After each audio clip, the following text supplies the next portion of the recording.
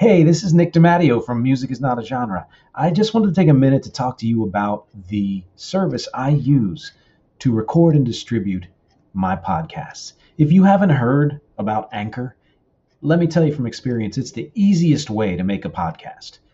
Here's why. It's free. There are creation tools that allow you to record and edit your podcast right from your phone or computer. Anchor will distribute your podcast for you so it can be heard on Spotify, Apple Podcasts, and many more. You can make money from your podcast with no minimum listenership. It's everything you need to make a podcast all in one place. So please take a moment out. If you are planning to create, record, and distribute podcasts, take a look at Anchor. Download the free Anchor app or go to anchor.fm to get started.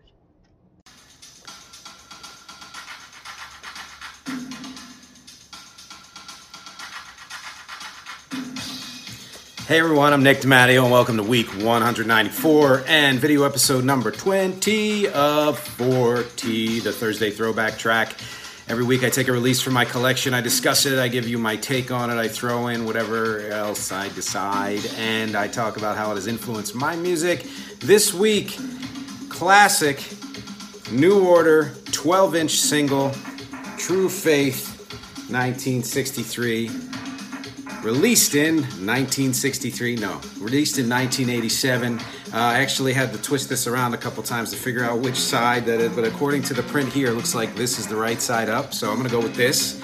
It's a leaf falling. The album cover is iconic. The song itself is iconic, and there are so many reasons in general to want to talk about this week. A friend of mine was in a band with many years ago. He's been posting a lot of things recently just for fun, to pass the time and stuff like that. And he relied on a very awesome and awesomely old classic question, which is the either-or question, the rival camps question. It's a question I used to hate, but I actually love now, partly because it's kind of nostalgic, because you rarely ever hear it anymore, as far as I know, but partly because it just illustrates people's passion for music and everything like that. What am I talking about? Many of you who are older than, 4 would, 14 maybe, 24, I don't even know, would remember you were either a Beatles fan or a Stones fan. You couldn't be both. In the 60s. In the 70s, you were either, that continued on, but you were either an Elton John fan or a Billy Joel fan. Couldn't be both. In the 80s, was it Prince or MJ? In the 90s, was it Nirvana or Pearl Jam or Biggie or Tupac? In the O's, was it the Strokes or the White Stripes?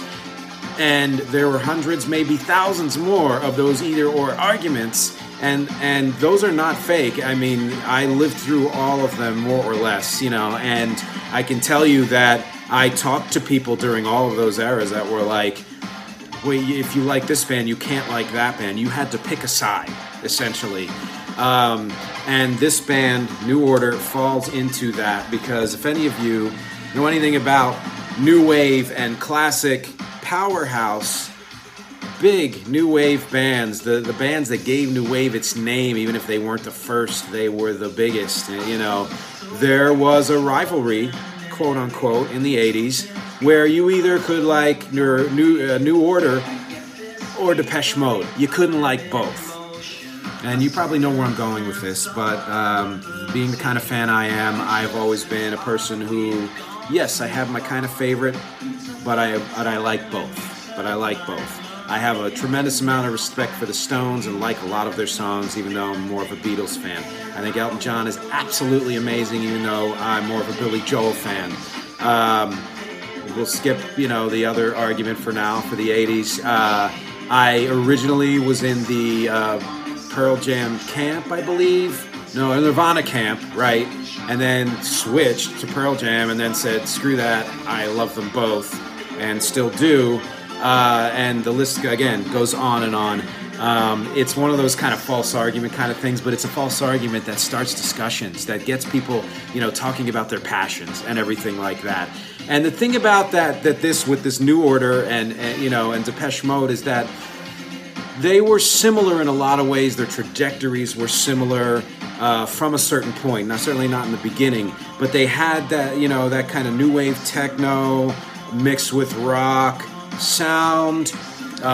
They used some real instruments. They did a lot of programming. Most of their lyrics were negative. Their ambience of the music that they created was both dark and danceable. You know, kind of had a funkiness to it, like, you know, British funkiness, let's call it. And they did stress a lot of like kind of dark lyrics, but did it in a way that really kind of made you want to get up and dance. So, you know, and yet anybody who knows both bands knows there are a lot of differences too, you know.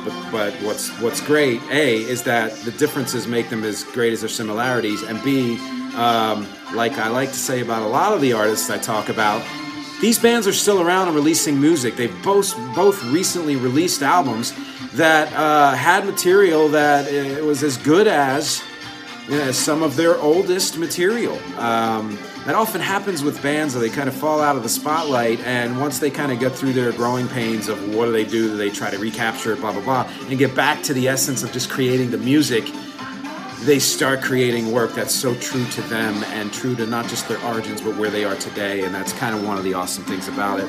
Speaking of origins, another great reason to talk about this band, everything comes from something. Origins matter.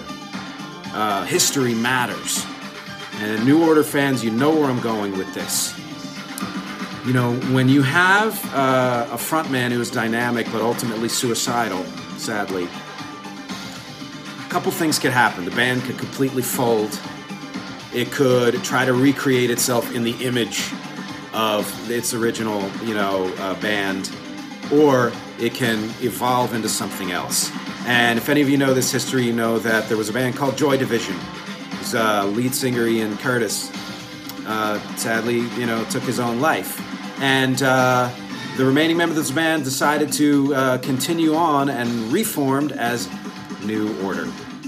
And they held on to a good portion of that kind of darkness and certainly the ambient kind of techno post-punk rock sound, but they honed it. They made it more danceable, I guess you can say. Although, listen, Love Will Tear Us Apart, weird song, very dark song, but also does have a great beat. And continued on and on and on, and had some great hits in the 80s, including this song, True Faith, but had, I think, their biggest hit in the early 90s, which is, God, I'm forgetting it right now, but look it up, or maybe I'll post it. Which again, they had a long career, but they stemmed from a type of music that I'm sure many of you have heard if you're listening to this at all, called goth. And yeah, go ahead and argue who's goth, who's not goth, who's pure goth, who's I'm not interested in any of that.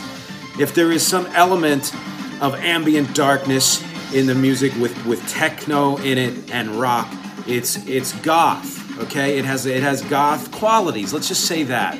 Because labels are screw labels. It has goth qualities. You know who else had goth qualities? Bauhaus. They're kind of thought of often as the quintessential goth band. Bela Lugosi's dead. They reformed. And the Love and Rockets had hits in the 80s. There was a band in the mid-70s called The Easy Cure. Easy Answer. Became The Cure. They started out real goth, and a lot of the band members of the band were like, we want to do more than that. Robert Smith in particular, but other members of the band as well really felt that way, and they became the powerhouse that they still are. Susie and the Banshees, another great goth band. And of course, like I said, Joy Division, morphing into New Order. And what I find interesting about Origins is something that I do in the live gigs that I've been doing on Facebook. It's something that I do for almost all these Thursday throwback tracks. It's what I do a song for Saturday when I'm sharing my songs and going back in time. Is you can find those kind of nuggets of germination, where a band comes from, what they held on to, what they decided was more important to them, and how they used that to move forward and grow into something else. It's interesting to me that, and I'll say this, sort of kind of going back into the whole idea of rivals and what you like better or don't like better. A lot of it has to do with just kind of what are certain, artists' strengths. Like I tend to prefer Elton John's piano playing, but Billy Joel's songs and voice. things like that. And in this case, I tend to prefer Depeche Mode's singing and certain ways that it produces things, but overall the kind of feel and ambience and drive of this combination of dare I say division, dark lyrics and poppy music, and joy, the joy of creating and the joy of getting people up to dance. New Order kind of wins the day as far as the way something sounds for me. And I think that there have certainly been songs that I've done that have been influenced by both bands, but overall, the stuff that I do that kind of has that danceable quality, yeah, there are things in there that are kind of Nine Inch Nails-ish and Fatboy Slim and some of the other stuff and things that have happened since then. But primarily, I would say that kind of like slightly dark, driving, pulsating ambience with rock elements. You know, you have to go back to New Order, and you have to go back to, you know, maybe not necessarily a single particular song, but this was a huge one. You know, click the link and find out more about it. Look it up, find out more about New Order, and see what you think of them. And once you've done that, and as you're listening to this, let's give it a second. Anybody who knows this band and knows this song knows that I am playing Side B. Side B has the remix, which I was talking to somebody recently about how remixes are so indicative of their own era that themselves are often even more indicative than the original song, which I find cool. But I picked Side B because it has 2 songs and is long enough for me to go on my spiel and talk. This song is 1963, by the way. I honestly didn't know all that much about it until, you know, I read about it recently. Again, look it up. That's not what this particular, you know, podcast thingy video dealio is about. But as you're listening and as you're reading, and please, as always, click the links, read below. Click the link at the bottom as well of a song of mine that's fairly recent that you can clearly hear the New Order influence, called Any Universe. It has that, again, kind of mix of techno and rock and darkness, but getting you up and dancing, you know, some bright poppy things in there as well. And there are plenty of other songs of mine that have been influenced by New Order. And again, so super happy that they're still out there making their stuff, as I am with Depeche Mode and so many of the artists I talk about. Do you have any experience with post-punk or goth or new wave or techno or beyond that industrial and rave and all of those things that dance music morphed into? Do you remember when you could only like one band or another of any rivalry? You know, weird one, I'm going to mention it. Don't know if it was real or if it was just my own childhood, but there was a point at which you could either like Kiss or John Cassidy. I don't see how they're both even anywhere near in the same camp, but I'm just throwing that out there as a point of discussion if you want to jump off from there. Because as always, my objective with all of this is to bring music to life and to foster conversation and connection. So thanks again for listening, thanks for watching, thanks for reading, thanks for clicking, thanks for sharing, thanks for subscribing. Tune into my Facebook page so you can see my live gigs. They're happening more and more each week, and they will not stop. I take requests too. I do a whole lot of originals, and I do a whole lot of requests both for originals and covers, and I want you to be a part of it in any way that you can. As always, thank you, and I will talk to you next week. It's NFL draft season, and that means it's time to start thinking about fantasy football. FantasyPoints.com features industry-leading experts and prognosticators using proprietary hand-charted data to help you score more fantasy points. FantasyPoints.com is the place to go for whatever kind of fantasy football you play. Whether you play fantasy football, daily fantasy sports, or do a little bit of everything, Fantasy Points has the meticulously researched content to guide you to victory. And why wait for the fall? Fantasy Points also covers the new spring football league, the UFL. Join the guru, John Hansen, Scott Barrett, Joe Dolan, and other massive names in the fantasy football universe with an exclusive offer. Use code Pantheon for 15% off any Fantasy Points package, including the all-in package with access to every article, tool, and data nugget that Fantasy Points has to offer. That's fantasypoints.com and code Pantheon for 15% off at Fantasy Points. Fantasypoints.com. Code Pantheon. Score more fantasy points.